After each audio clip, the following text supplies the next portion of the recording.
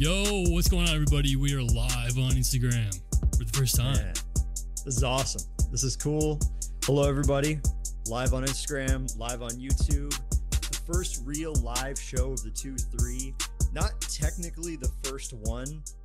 This is actually the second one, but really great to see everybody's beautiful faces. If you got any questions for us, say anything in the chat, man. We're open ears right now. Zach, this is fun, man. Yeah, this is cool. Yeah, anyone joining in, like Cam said, say what up, say hi, say whatever you want to say in the chat. We have some topics and things we want to go over. But yeah, we're just going to get into it, I guess. Yeah, Zach, we're good start to the year. I mean, I want to say good first half, but it's technically not the first half. We're actually, 18 games in, but a really rough loss to Florida State, 85-69. First home loss of the year. This one really stung because it was a team that we probably should have beaten, all things considered. But when you look at it in the grand scheme of things, Zach, like this is, they are a good team. Florida State coming into this matchup, they have a very solid offense, as we've seen, but just a lot of lapses and I don't know, some players that I didn't really think were going to have any hiccups at this point in the year. Yeah, it was a tough one. I mean, like you said, first home loss of the year. I really just think their infamous Florida State's, 10 to 12 man rotation is worse down the stretch. Leonard Hamilton just knows how to use his entire bench. He has the depth to do so. And he just, I don't know, it's kind of cool how he's able to get involved in his whole team like that. And he always has the depth to do that. But yeah, it's worse down the stretch, and they we look pretty tired there down the stretch of that last 7-8 minutes. Now, the last time that we were on any sort of airwaves at all was before the Duke matchup, and since then we've had a couple of pretty notable wins. In particular, the Miami game, that was a fantastic win, a fantastic shot by Q. I don't want to say that this is kind of like a dagger in the heart, because I really don't think it is, especially at this point in the year when the team has really, proved themselves. And as Scotty says, Cuse didn't help themselves at all in this loss. They absolutely did not. But yeah, unfortunately. So I think all things considered, while it's not necessarily a dagger in the heart, it definitely takes the wind out of the sails. Like you and I had talked about, hey man, after the Florida State game, we should go live. And when we were doing notes for this game, it was like, wow, this is not as fun as we thought that it was going to be right after that Miami win. Dude, when this team wins, they make you feel like you can run through a wall. They would make you feel like you can blast off to the moon. It makes you feel like anything is possible. Yeah. And when they lose, you're like, what is life? What does life mean? Like, how do I move on? It's really tough. A lot of those losses are big ones, unfortunately. I think the average is like 20-something points for our 6 losses now. It's just tough. It's tough to combat that, tough to come back from that. And when we lose, unfortunately, it's by quite the margin, which is always this spirit of the heart.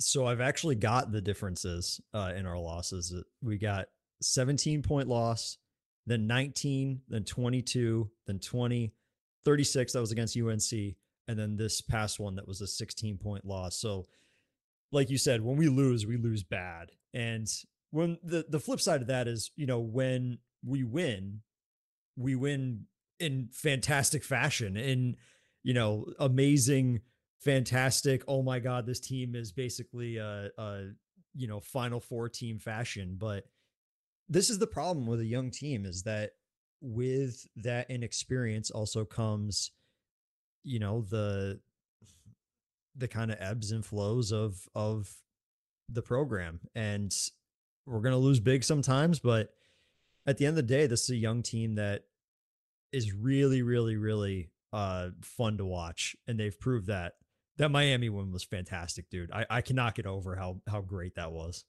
Yeah. That last shot by Q, dude. Unreal. We actually have that clip. Should we play it for the people? We need to play it for the people. We got Vintage Shane. Hey, what up? We got Harrison. What's going on, Harrison? How's it going? Welcome to the stream. Everyone joining in. Welcome. Appreciate everyone joining, saying what up. Should we do the clip? Is it time? I think we got to show the clip, man. I mean, hey, it's never a bad time to show the clip. Gotta relive it. It's like the moment, it's, I was telling my girlfriend, like, this is her Syracuse moment, like we have, John Gillen shot and other things where it's like a buzzer beating game winning shot is something special. And here it is. By Cleveland, 5 to shoot. Mintz still with a dribble, lost it. It's Copeland for the win. Yes! Yes! Quadir Copeland is your hero. Wow! Quadir,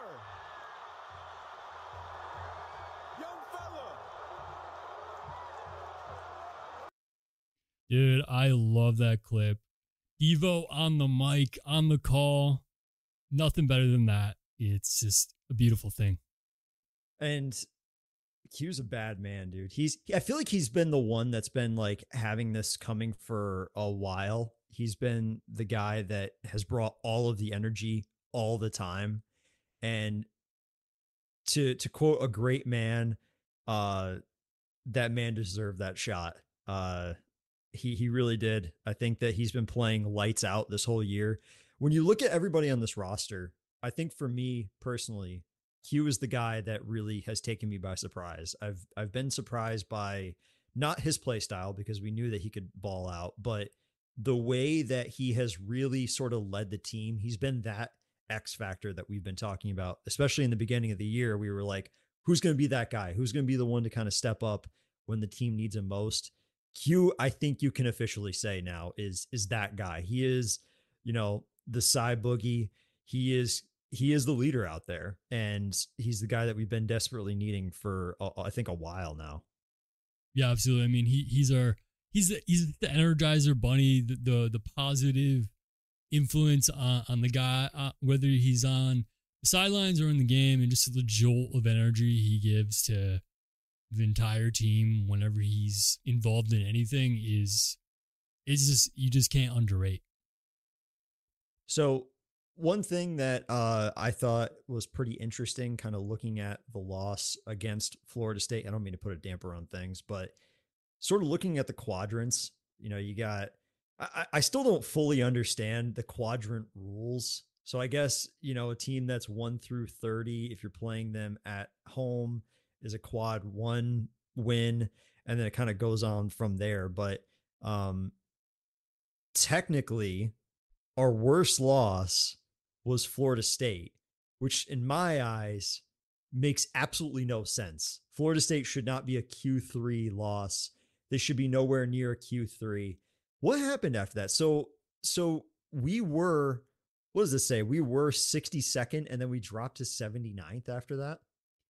Yeah, unfortunately, Florida State had a pretty rough go in non-conference, had a pretty bad record. I'm not sure exactly all those losses they had, but yeah, they were like 90 something in the net the day we played them. And that is, of course, a Q3 loss, which is our first loss in anything other than Q1, which is a huge bummer. As on the screen, you can see all the breakdown, everything. Right now, we're sitting 79 at the net. Yesterday, we were at 82. So this is ever changing, whether we play or don't play. Our net's going up or down based on all the other games happening. So it's a number that does, you go from a Q1 loss to a Q1 win. We've kind of been up and down all year with this. But yeah, it's unfortunate to get that loss, especially since it's a Q3. I do think Florida State's playing really well in conference, so hopefully that gets bumped up to 2Q. But it is unfortunate nonetheless that we have a Q3 loss on our resume at the moment. So what you're saying is if Florida State continues to do well, then that'll rise to a Q2, and then all of this will be for naught. But until then, it's a Q3 loss that doesn't look very good for our tournament record, our tournament resume. I do you like the quadrant rules? Do you like the emphasis on that when it comes to getting a tourney bid and trying to make it to the big dance? I mean, I've never really understood it. This is the first time I've ever looked into it at all. and like what makes a Q1 and what makes a Q2. And like, I understand that now, but still at the end of the day, what makes me like realize that at the end of the day, the committee, come Selection Sunday, if you're a bubble team, no one really knows why or how you get in. Joe Lunardi has infamously gotten us wrong, whether he said we're going to be in or out. He's gotten us wrong. So even the best at that gets it wrong. So at the end of the day, do we really know what it means? I mean, obviously for the people at large, it makes sense, but otherwise, it's like, do we really know what any of this stuff really boils down to? At the end of the day, we're in the hands of the committee, and obviously, we want to be beyond that. We don't want to be on the bubble. We want to be like actually at large bid, but we got some work to do to get to that. Yeah, we do. I think from this point on, we have a couple of, I don't want to say easy games coming up, because anything in the ACC is going to be difficult. Even if you're playing a team like Louisville or Notre Dame, who's at the bottom of the conference, they can still beat you any day of the week. So we have some middle of the road opponents coming up. Obviously, NC State is coming up on our radar, and we'll get to that in a little bit. But I think for me, at least, the thing that you have to do is immediately bounce back from this, because it is a rough loss. It is a loss that could potentially be, highlighted on a resume for the worse. So, and also just for like the team's demeanor with a young team, you want them to be able to bounce back quickly. You want them to be able to be like, all right, that loss was rough. Let's try to get back into it and try to keep our heads on a swivel. But, I think if any team is going to do it, it's these guys. I really have loved the attitude that they've had. We kind of have a good, bad, and ugly. And one thing I want to add to the good so far with this team is I think their attitude has been very good. I think that Red has come in. He's had a solid game plan all year long. He's stuck to that game plan. And it hasn't really been, obviously Judah's been the guy for the majority of the season, but you've seen people come up and be like, oh my gosh, JJ is playing out of his mind right now. Malik is the one that's really headlining everything. It's not just one player that we're focusing on. And I think that that's important to note, especially with a team like this that we thought was really going to be led heavily by Judah. It's been everybody. It's been a team effort so far. I've been really impressed in that regard. And I feel like that hasn't been getting enough recognition by the media. That's fair. I mean, when we're playing well and things are going good, the guys love to play together. You can tell their energy and their chemistry is on the court. I would argue, though, when things aren't going well, things get a little shaky, but we don't have to get into that too much. One thing I want to touch on before we move away from the resume is that our 1Q1 win comes against Pitt, which obviously I know they just beat Duke, but otherwise that's not quite the marquee win you would like to have on your resume. And Pitt's a good team, and they beat Duke in Cameron. That's a great feat. We'll see kind of how they fare the rest of the season here, but that's not quite the marquee win we need on our resume come, Selection Sunday to feel good about where we're at. John, what's going on? Welcome to the stream, bro. Appreciate you saying what up. I do wonder too, if a team like Oregon is going to possibly move up the rankings. I think that they are somebody that we need to kind of focus on right now. They're sitting at 13-5 and they're 9-0 at home. They're 5-2 in the conference. So I think a team like that is somebody that we need to, just pay attention to. Maybe they kind of get on a hot streak here and then they kind of move up to quad one. I doubt that will happen, but it is somebody that we should at least, keep on the radar. So. Yeah, Oregon's been a team that's been in and out of Q1 for us. Right now they're at 56. So if they get to 50 at any point the rest of the year, they'll bump up back to Q1. So hopefully that's a team we want to cheer for. Pitt, unfortunately, is a team we're going to want to cheer for the rest of the year going on here.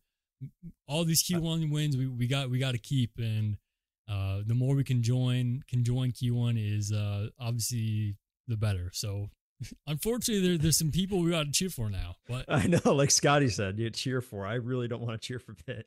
Yeah, we actually talked about that. Do you think? And I want to leave this to our fans too.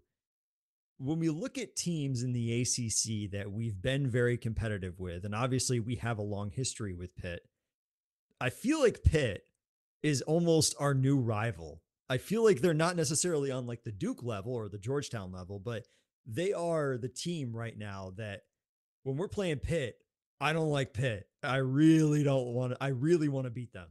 So I wonder, maybe Pitt is in the conversation for, top 5, maybe rivals in our in our radar. I think that you can make a case for it at least. Yeah, I mean, like most relevant at this time rival. Obviously, there's history with the Big East days. You have Tyler Ennis shot. That's a huge moment. That's Pitt. And yeah, it's Hinson's fault. Yeah, good point. He definitely knows how to get guys riled up. And yeah. And having the history of Judah originally being committed to Pitt, and now he's obviously with the good guys. There's some bad blood there. The fans, the zoo always lets him know that they're mad at him, and we swept him. So there's the answer there. So let's move on to the good, the bad, the ugly, Zach. We've touched on him a little bit. Judah Mintz has been playing lights out so far. He's been absolutely on a tear this year. He's been... Oh, my bad, everybody. I just played some clips. Go ahead. My bad. Hey, technical difficulties. This is our first real live. This is live, stream, everybody. This is live, everybody. If you have any questions for us, drop them in the comments. We'll be sure to try to get to them as soon as we can. But just kind of finish my thought. Judah Mintz has been playing lights out. He's been everything that's been advertised. He's been top 3 in points per game in the ACC. He's also top 3 in steals, which is pretty interesting. It's also kind of interesting too, Zach, because I remember at one point, especially this year, you were talking about how Judah needed to kind of up his defense. So real quick, do you think that he's done that? Do you think that he's worked on his defense enough that you're comfortable with it? I mean, obviously he's tied for second with our best defender of the team, which is Malik Brown. Like 2.8 assists a game, which obviously is a great feat. But yeah, great role player, absolutely, Scott. I think we're going to touch more on Malik later on, but Malik he's just so good. But right now on Judah defense, I still think at times my biggest facepalm with Judah on defense is when he makes those commits on defense and overcommits. Overreaches in. Hasn't done that the last few games here, so that's good, but it's happened throughout this year. It's happened very recently, and that's something that he still needs to eliminate from his defense. So he's a good defender. He obviously gets steals. He's good at reading, but there are times where he needs to focus a little bit more on keeping the guy in front of him. And other than that, obviously, the stats kind of say a bit about his defense. There was a take that you had heard recently, though, that ever since I heard it, I really have been like, damn, that makes a lot of sense. What was it? You'd rather have 10 points, 13 assists, and 8 rebounds, Judah, versus 28 points, Judah. And, if he drops 28 against Florida State, that's great. But at the end of the day, it's really not doing too much for us, and it's not really helping us a ton.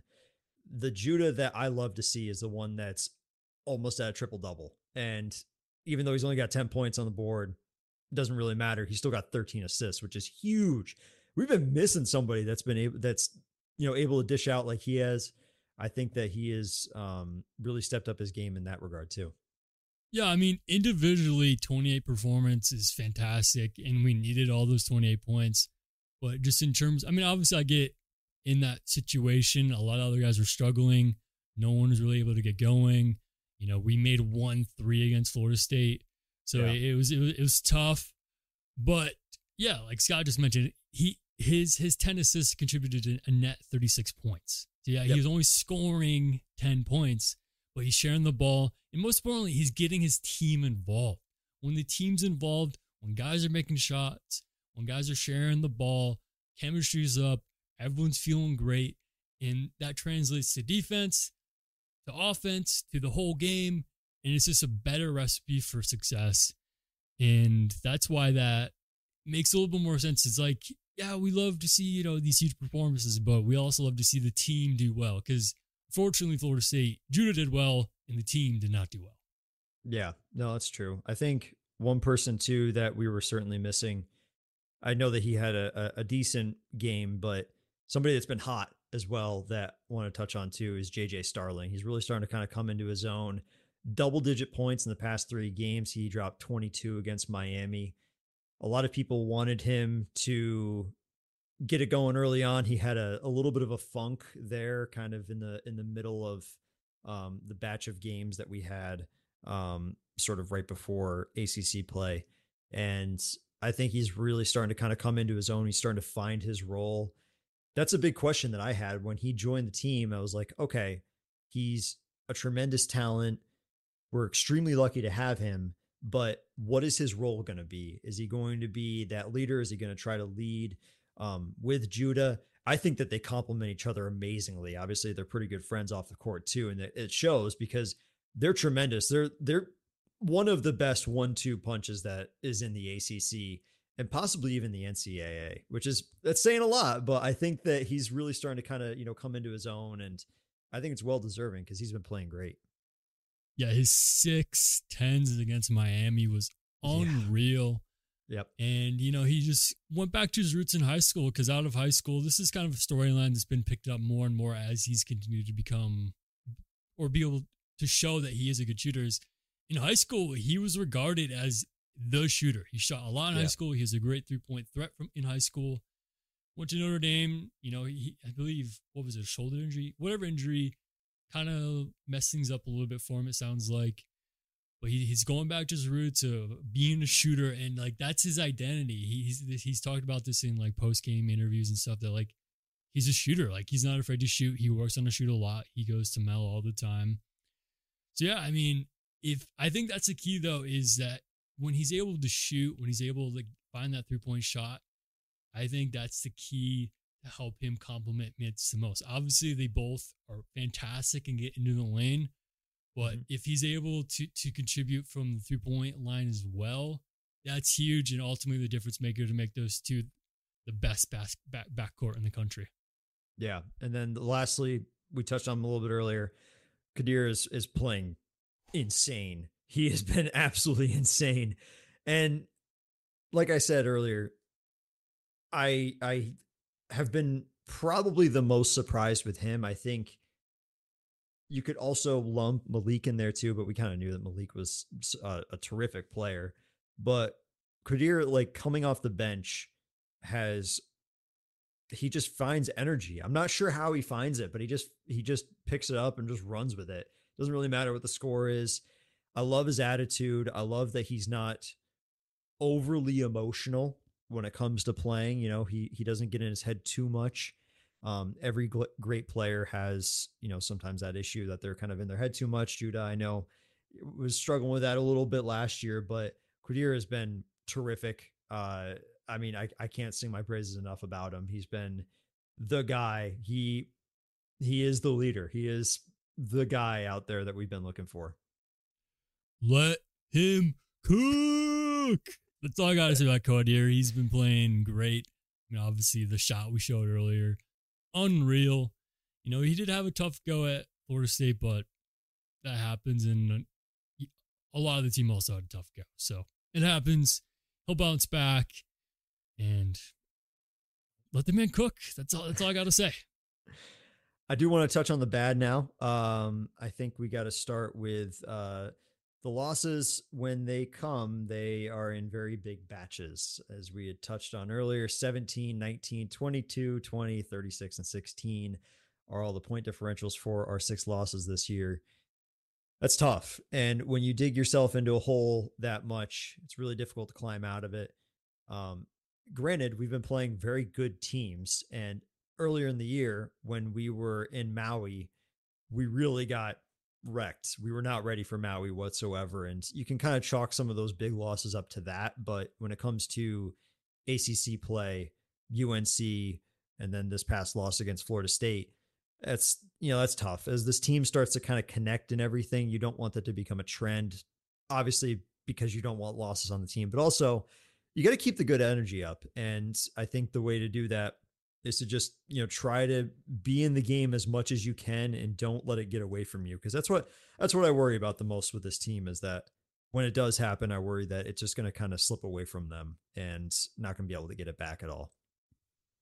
Right. I mean, there's been a few games where things have been close or slipped away and we've come back from, like a 7-point deficit. But yeah, it's just unfortunate. I'm not sure exactly why once we slip off the cliff, it's just a total downfall. It seems like I'm not sure exactly what's happening there.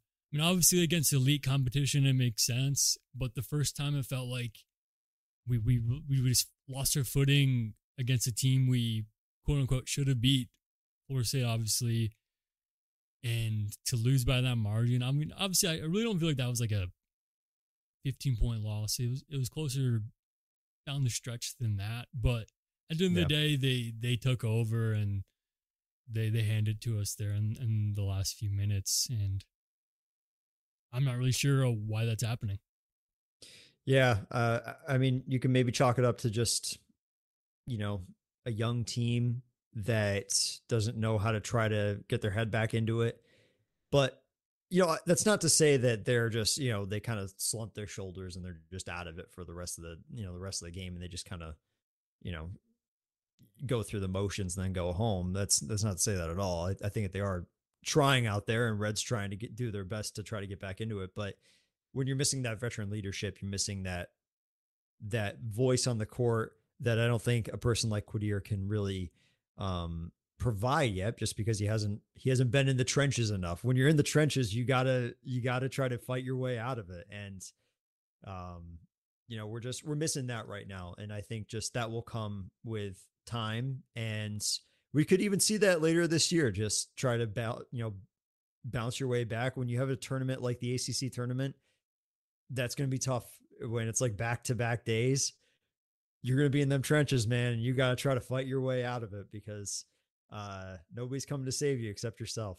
So, and then also, I think he's been missing quite a bit. Justin Taylor has been struggling mightily too. He's in my notes here. He's been a ghost since the Niagara game. I'm not really sure what's going on with him, Zach. I think it's just he's taking his looks, but they're just not falling, and he doesn't really look lost out there, but definitely a surprising character, especially earlier this year when I thought he was going to be really cooking early on. Yeah, it's unfortunate. I mean, he's definitely struggled to score and just in general put up shots too. He didn't put up a single three in the FSU game. I do think he does a few good things a game still, gets few good boards. He's still battling there in the minutes he is getting. But I do think, again, like, he is not playing starter minutes anymore and hasn't been for quite the stretch here. So that opens the door for our guy Q, opens the door for Benny, who's been playing pretty positively recently. So in a way, it's good to open the door to those guys.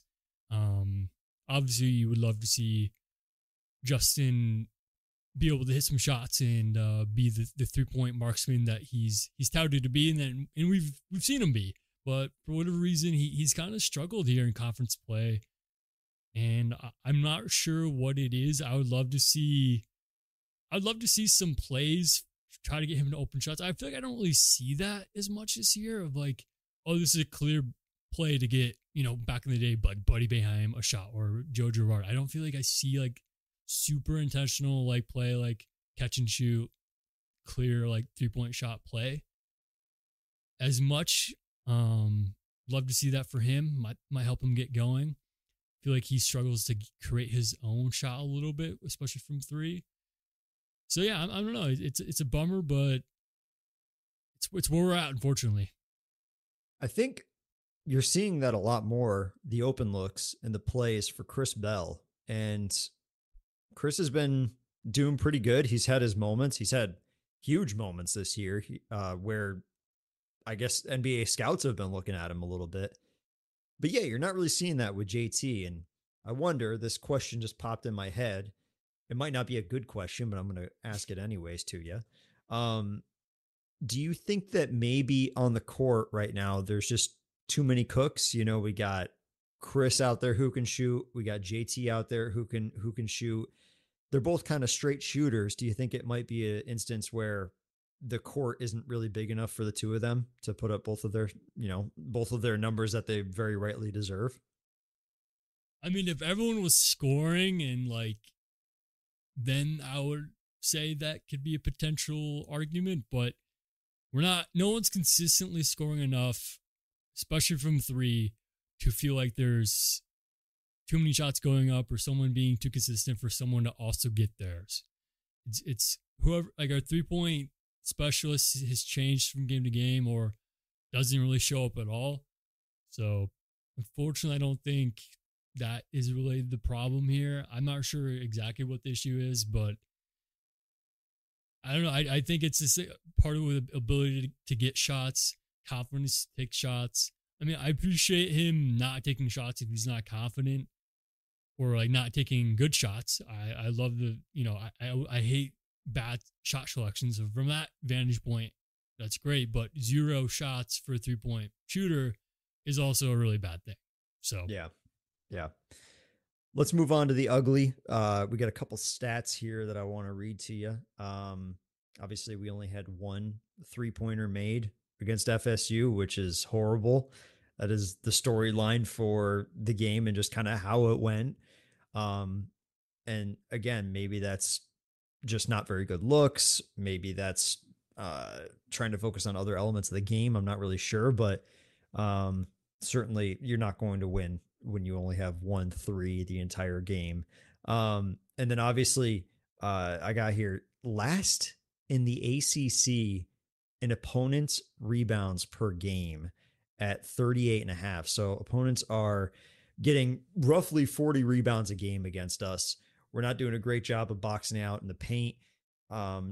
You could maybe chalk that up to Malik having to start at the 5, but Malik has been showing time and time again, and I had my doubts early on this year. I really did, that he wasn't going to be able to get it done at the 5 starting, but he's more than proven that he's good. So I think it might be, I don't know what that is. Maybe it's a case of just not having other players being able to box out and be aggressive. We talked just now that JT has been kind of a guy that could come in and get some rebounds for you, but since he's not really playing a ton, maybe that opens a door for opponents to take advantage of that. So I'm not really sure what that is, Zach. It could just be like the lack of having a true 5 out there. It could just be the lack of having anybody else out there that can rebound. Scott said it best. Oof. It's definitely an oof stat to read. JT is our third leading rebounder. So like we've mentioned, he does get on the boards. He does contribute when he's on the court.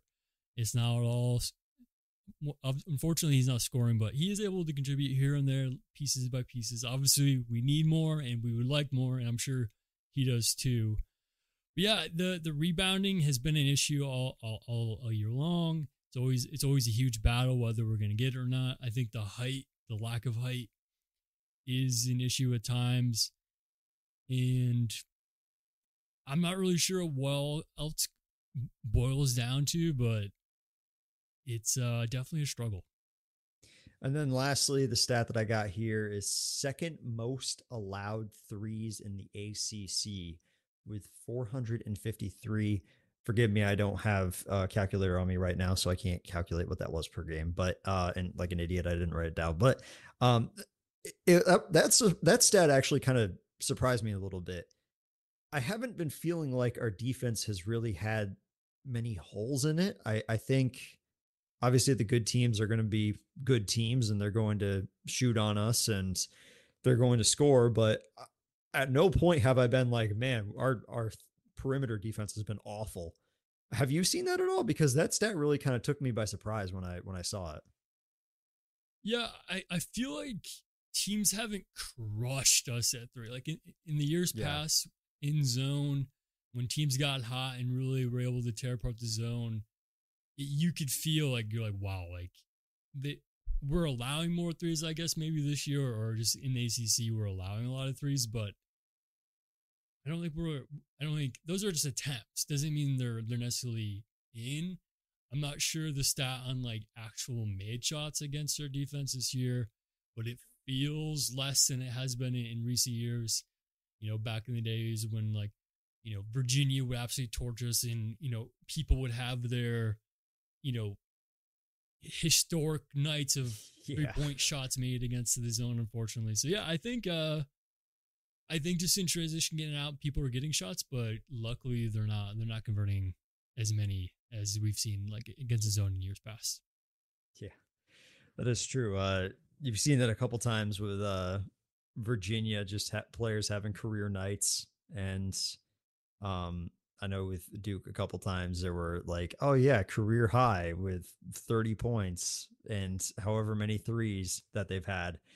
But that's true. We haven't really seen that this year at all. And that's why that stat really kind of took me by surprise. Those are sort of the good, the bads, and the uglies. If anybody has anything, let us know. We'll be sure to say it. But I think overall right now, and I ask you this all the time, but are you happy with where we're at right now as far as our record in the year and how we're looking so far, just sort of overall? Yeah, I mean, I'm happy. I do think the Florida State loss was pretty brutal. I mean, obviously, I don't think it's game over, but it was that one hurt the most based on what it did to metrics and blah blah blah blah blah. Mm-hmm. And just a first home loss game we should have won. All the things we've already gone over. But yeah, no, I still feel good. I still feel like this team is capable of a lot, and I'm excited for what we're able to do. There's still, I believe, 12 games left on the season, and we can get some stuff work done, and I'm excited. 12 games left in the season. I believe that is true. We're 18 games in.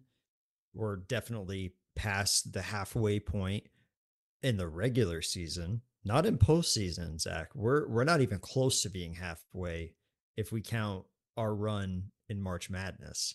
But even though it is getting late, real quick, just kind of want to recap, Zach. What were some of the best moments of the first half of the season, at least for you, off the top of your head? Best moments. I mean, I think you got to go back to Judah's poster against LSU. That's right. Post Thanksgiving. Mm-hmm. I'm mad. I want to slam this down your throat. Actually, I have a clip of that if we want to play real quick. Yes, I do. Okay, just for anyone who wants to see it again or forgot Judah's poster, let's take a look. Mintz up ahead, and Mintz.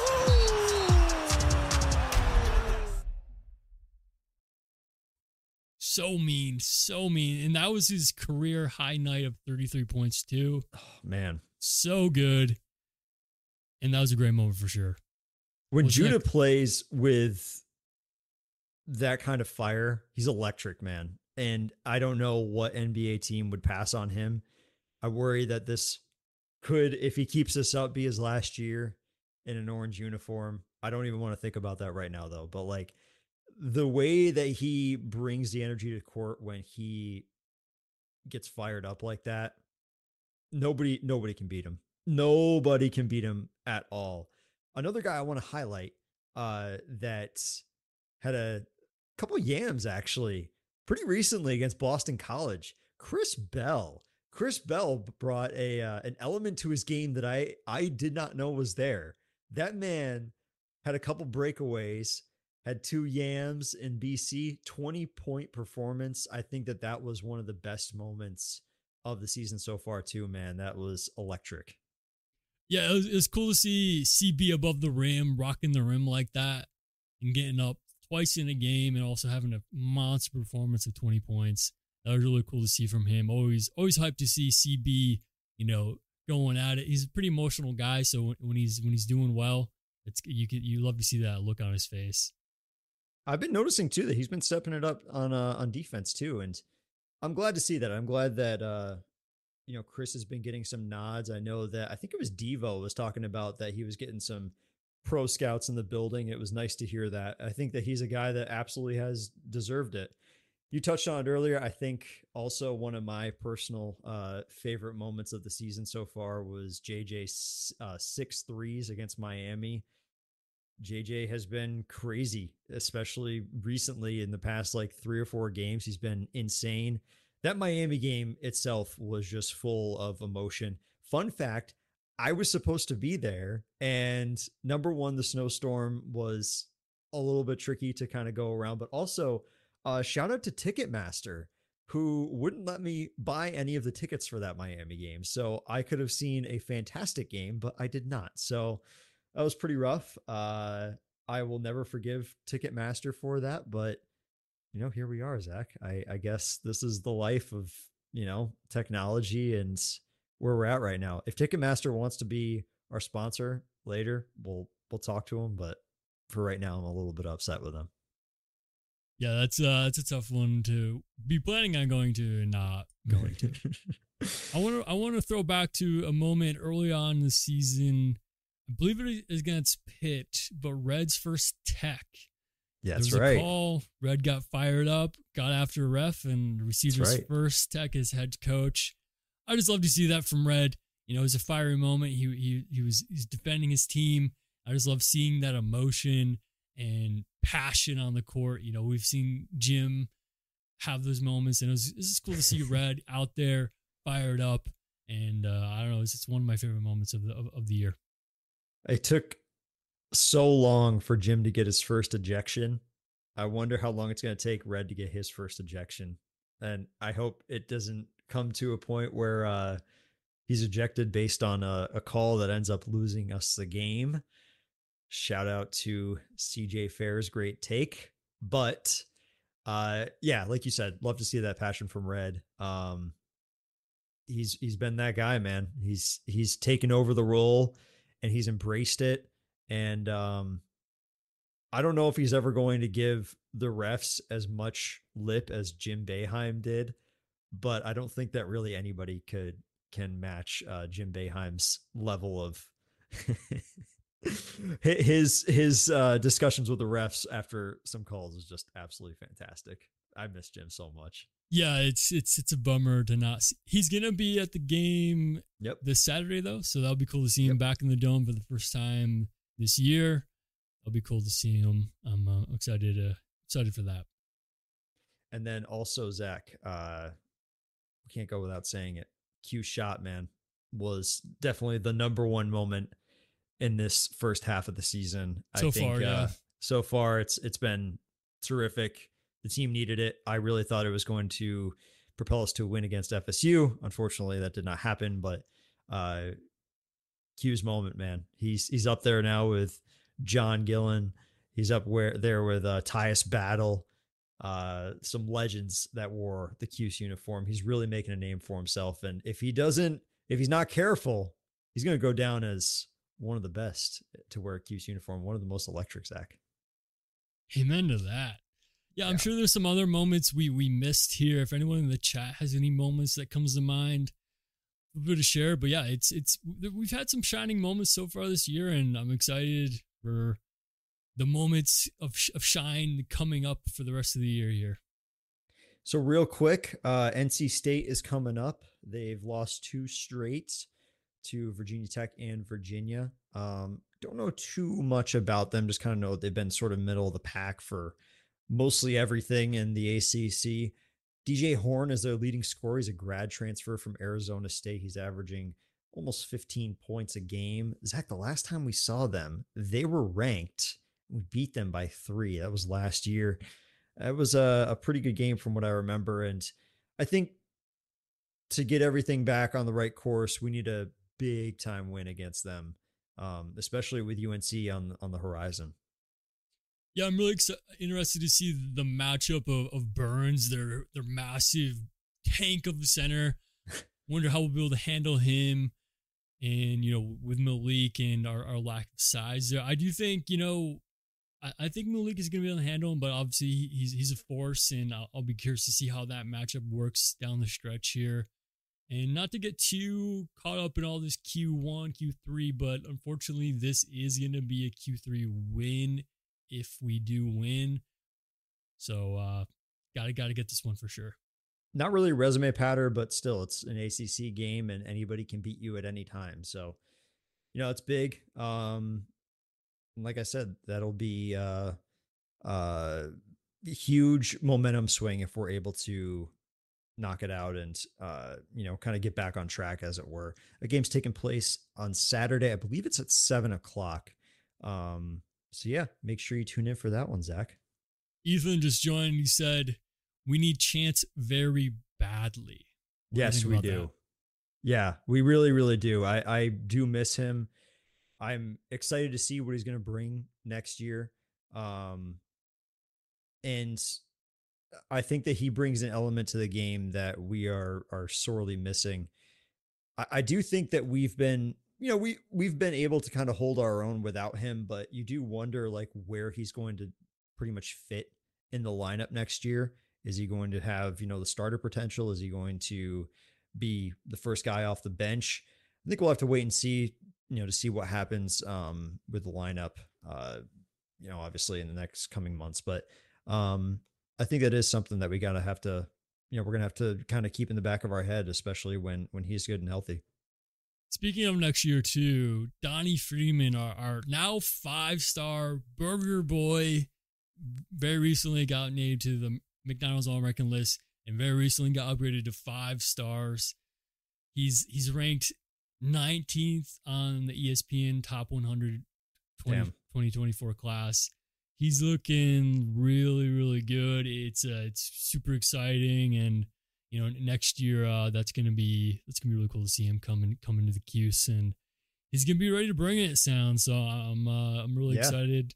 I don't want to look too far into next year. It's always exciting, especially high school recruits, to hear them, and especially having someone like Donnie get upgraded to 5-star recruit, and of course get that McDonald's All-American honor is a great privilege and honor. So super exciting stuff. I did wonder when Red initially took over, obviously people wanted to go to the program because Jim Boeheim has been coaching Syracuse since the dinosaurs roamed the earth. And I wondered if the same level of recruits were going to be on Cuse's doorstep when Red took over. And it seems like Red has far exceeded those expectations. The recruiting class has been sensational. Obviously, this year was terrific. Next year is looking just as good. That's really surprised me. And I think that credit goes to Red. It goes to GMAC, goes to everybody that's actually out there, constantly on the grind of recruiting. I know it's pretty tough to be out there all the time, but the program is looking really, really bright, and I'm super excited to see, what we've been able to achieve basically 10 years from now. Ethan said that he thinks Elijah Moore can make an instant impact. He's been watching the OTE games with Jelly Fam, and he thinks he's ready for the next step. Yeah, I think he's really good. I mean, Ethan, do you think he's a true point guard though? He seems like more of a guard, score first guy. Not that's a bad thing, but I feel like he's more of a shooting guard than point guard, which obviously not a bad thing. But what are your thoughts on that? I'm curious. He would be a very tall point guard, 6'4". That'd be a really, really tall point guard. But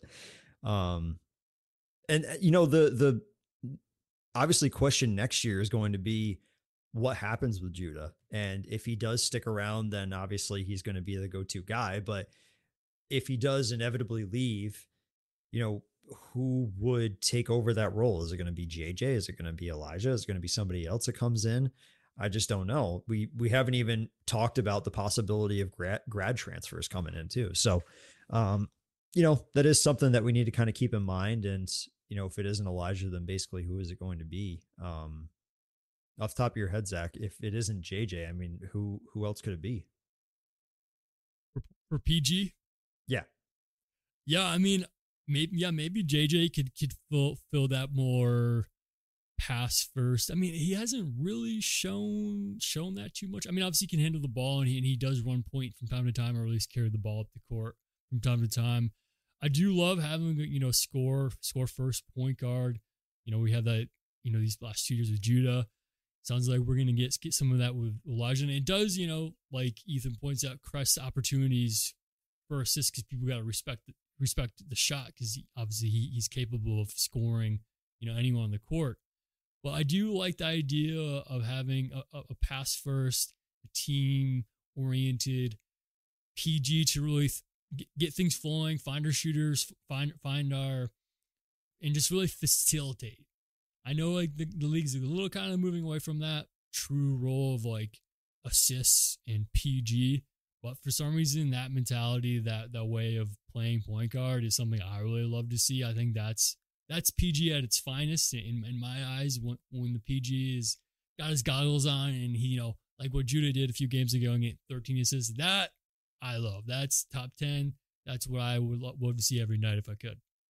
Well, like Scotty said earlier, net 36 points for Judah during that game.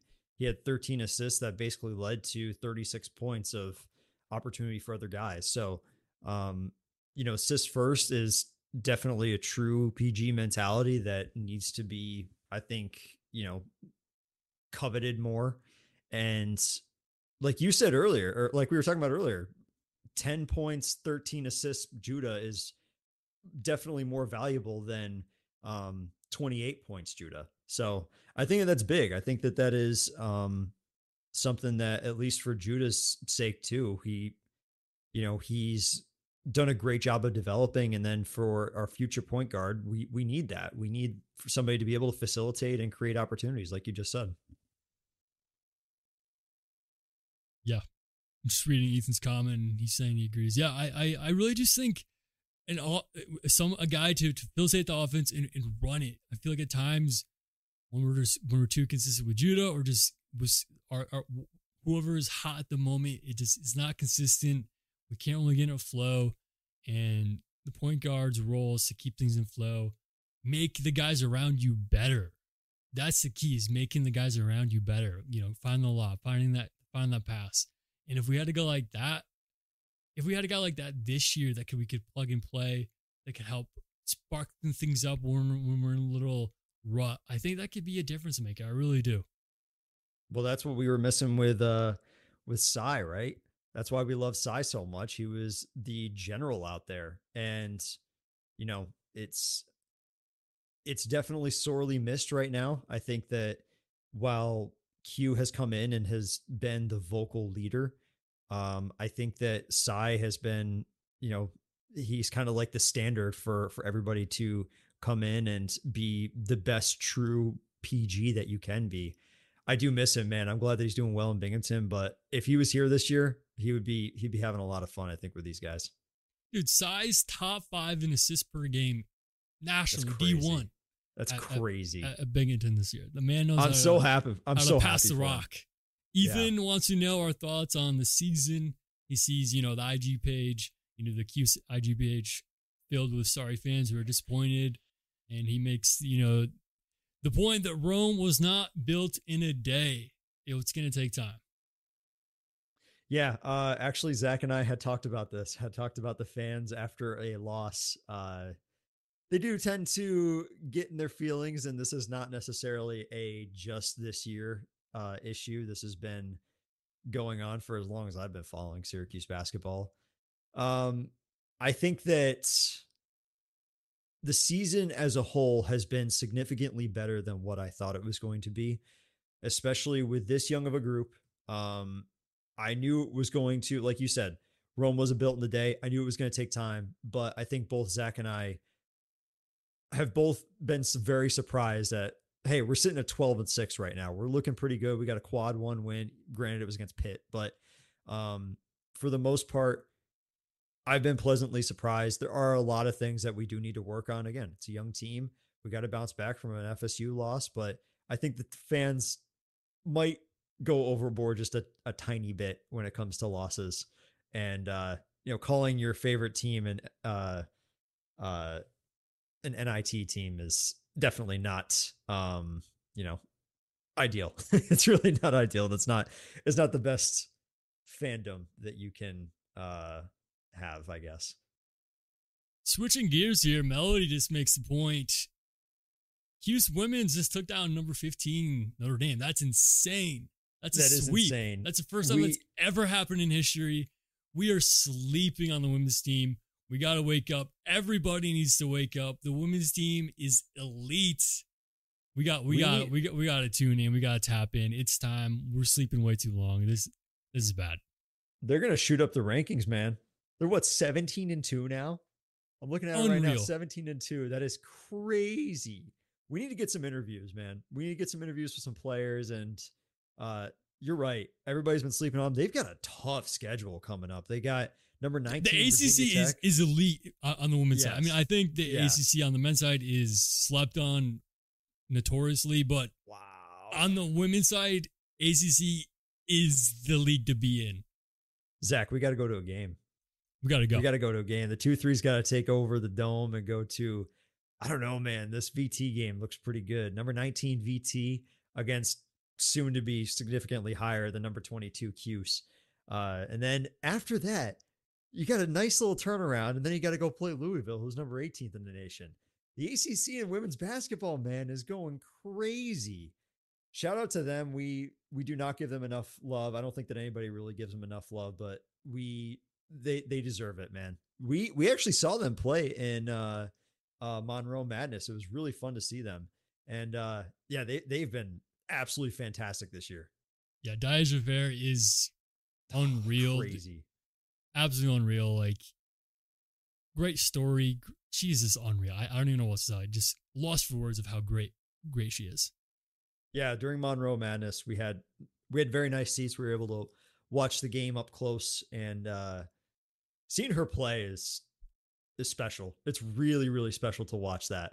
And shout out to the women's team. That's crazy. Zach, we need to go to a game. We really, really need to go to a game badly.